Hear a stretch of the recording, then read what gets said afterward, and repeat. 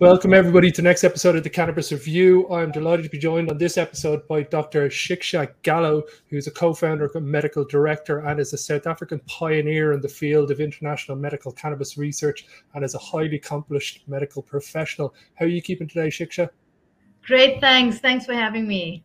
Delighted to have you on the show. You've got a wealth of information that I'm sure the audience is going to love to hear about. Can you maybe give everybody a quick little overview of how you found yourself in the medical cannabis industry?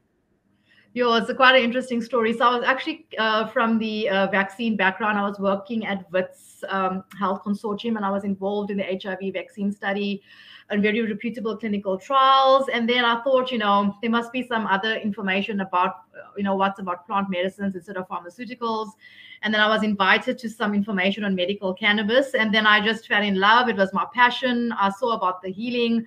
I've learned so much more about the plant and the benefits. And what I love about it, you never stop learning. Like every day, there's something about the plant that you learn with the different cannabinoid profiles, the APIs, the terpenes, helping and treating patients. So since then, I've left, the pharmaceutical side from the vaccine industry and dived straight into the clinical trials with regards to medical cannabis and other natural plants as well.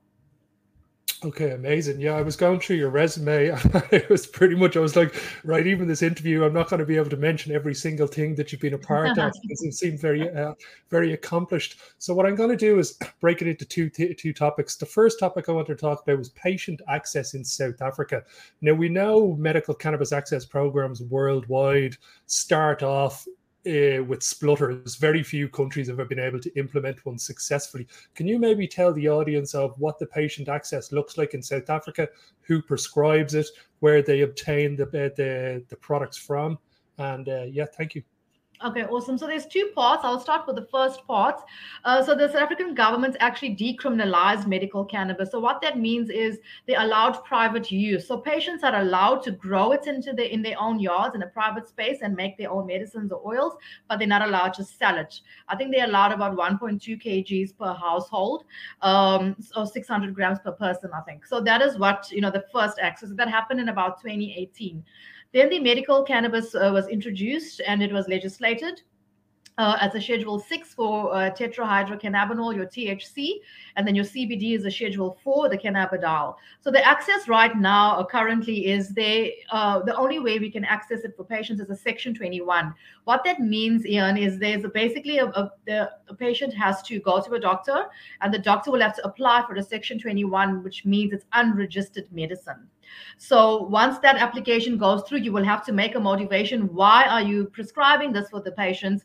I'll give you some examples. If the patient has, palliative care and the morphine or opioids are not working, then you can say this is the reason why.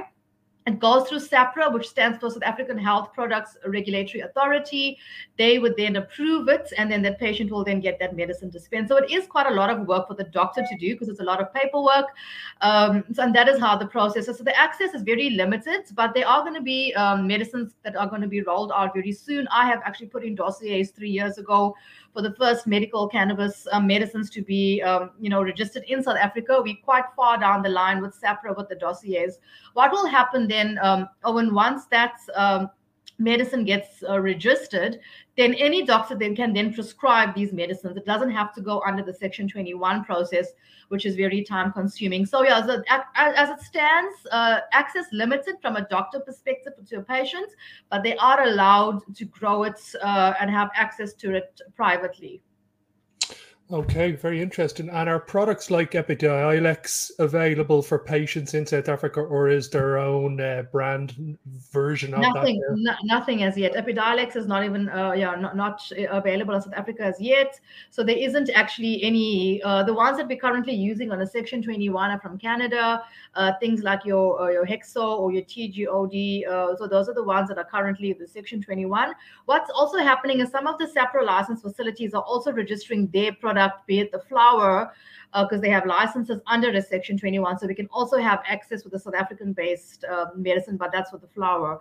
For the oils, we're still working on how we're going to get those dossiers submitted. That is why the clinical trials are key, because what SAPRA requires is you have to prove data on the medicines that you want to actually register, So when you're submitting a dossier for registration, you have to actually show that this is the clinical data that's safe for the patient, and this is what we're looking at, and this is what we have treated the patient with.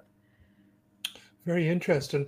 And we're in the middle of trying to get our medical cannabis access program in Ireland here expanded. It's very, very limited at the moment. What's the one thing that you think is the biggest failing for most medical cannabis access programs worldwide? What's the biggest hurdle that everybody needs to get over? Look, the biggest hurdle is the stigma. The stigma attached is still very huge. A lot of people are indoctrinated by the old school pharmaceutical type practices. And what people don't understand, you can actually use both. You don't have to have this one or that one. You can actually use cannabis and eventually wean patients off the pharmaceutical meds to the most safe, effective medicine. So the stigma attached for me is really huge. The lack of knowledge by medical professionals, especially here in South Africa, is really huge. The resistance to actually change to have patients use medical cannabis, that for me is huge. I see it here in oncology. We deal with a lot of cancer patients, normally palliative care, and most of the doctors, oncologists, are dead against cannabis, and I don't understand why. And what I realize is it's the lack of knowledge or education. And I feel once we can educate the medical professionals and say, this is the benefit, this is the endocannabinoid system, this is how the cannabinoids work, this is all science, it's not just snake oil, then I think they will be more, receptive to actually having their patients on it. Okay. Do you think biosynthesis is the future of cannabinoid medicines? Or do you think there'll always be a place for extracted cannabinoids from flower? It seems that biosynthesis is going to be much more regulated, much more pure, a much more superior price point. And there seems to be a lot of positives that move in that direction. And it's something that you might get clinical boards and, let's say, old school indoctrinated doctors, as you said, they'll be more palatable to prescribe something that's already capsule and in pill form, as opposed to trying to learn about blends and formulations of cannabinoids and terpenes. No, 100%. I think that is the way to go. That is why that medicine, I think there's a place for both. But in our context, in our country, I feel with the doctors, what will make it easier for them, if you have a set of formula, that is why the dossiers that I brought in, it's a 2-to-1 ratio, for example, with the CBD 20 milligram, with the THC 10 milligram, the others a 1-to-1 ratio. So that's already in that format where we just then teach the doctors how to dose it. So it's already in a bioavailable format. There's also sprays now, with the tincture. So I feel definitely there is place for both. But the doctors, you also want to make their lives easier. You want to say, here's a product, like similar to how you have your opioids. This is the recommended dosage. This is how we would recommend you prescribe. But the other problem that we have, Owen, that I've actually noticed with patients and the other doctors I'm working with, is cannabis is different because it's an individualized treatment plan. So, you can have the same disease as somebody else, but your dose may be a little bit different from the other dose. That is why we always say, with dosing, we always start low, go slow until we build up those cannabinoids. So that's the thing. Once we teach the medical professionals, I've trained over 100 medical professionals at one of the events, but it was very short training. And, they just opened up their minds to so much more. But I agree with you that you need to give them something. Don't expect them to mix and formulate and teach them about the terpenes. Just say, here's the formulation. This is how we suggest you dose. And that will definitely work, be it in capsules or oils or sprays. Very good. Yeah, I completely agree with you there. I'm going to move on to the last topic now, and it's basically the first medical cannabis study that's happening in South Africa. Now, you're one of the lead investigators in that. Can you tell us basically how far you are along in this study? What is the main objective that you're looking to get out of the study and the duration that you hope it'll take? Okay, awesome. Yeah, so it's a very interesting study. What we're actually looking at is how we can actually replace opioids using a medical cannabis for chronic pain management. So we had to renew the study for another year. Initially, we had few issues with regards to recruitment of patients and all of that. A lot of teething issues. Look, it was the first study, so we've learned from them. So we renewed the study, and we're looking to recruit patients. It was 1,000 sample size, so we're looking to see how many we actually do get and what type of evidence that we get. So yeah, we're looking to see how do the patients actually respond to these the various formulations that the doctors will prescribe, can we actually get them off the opioids? With the with cannabinoids, it's the mechanism of analgesia is opioid sparing effect, and we do know that cannabinoids work synergistically with opiates and pain relief. So we're looking at the more association with the opiate sparing effect, looking at how cannabis can actually help prevent tolerance to and withdrawal from the opiates, and also looking at how we can rekindle the opiate analgesia after prior dosage has worn off. And we're going to then document all of that. Besides just looking at that, we're also going to be looking at the quality of life of those patients. What that means, has the quality of life improved, after changing from the cannabinoids to the cannabis. The pain management, we're going to use the brief pain inventory, which is the World Health Organization, to look at the pain before and after, while they were on the opioids and while we were weaning them off. And the pilot study results really looked good, because we had about 98% of the patients that had pain relief from the medical cannabis. We were able to wean all of those patients off the opioids. With some patients, it took much longer. With some patients, it was much easier. With the cancer patients, it also took much longer as well. So it'll also depend on the specific diagnosis on that patient. So although we're working with chronic pain, we're going to have patients with various ailments, various diagnoses, from be it cancer, oncology patients, or be it patients with just migraines, or patients with autoimmune disease like your multiple sclerosis, fibromyalgia.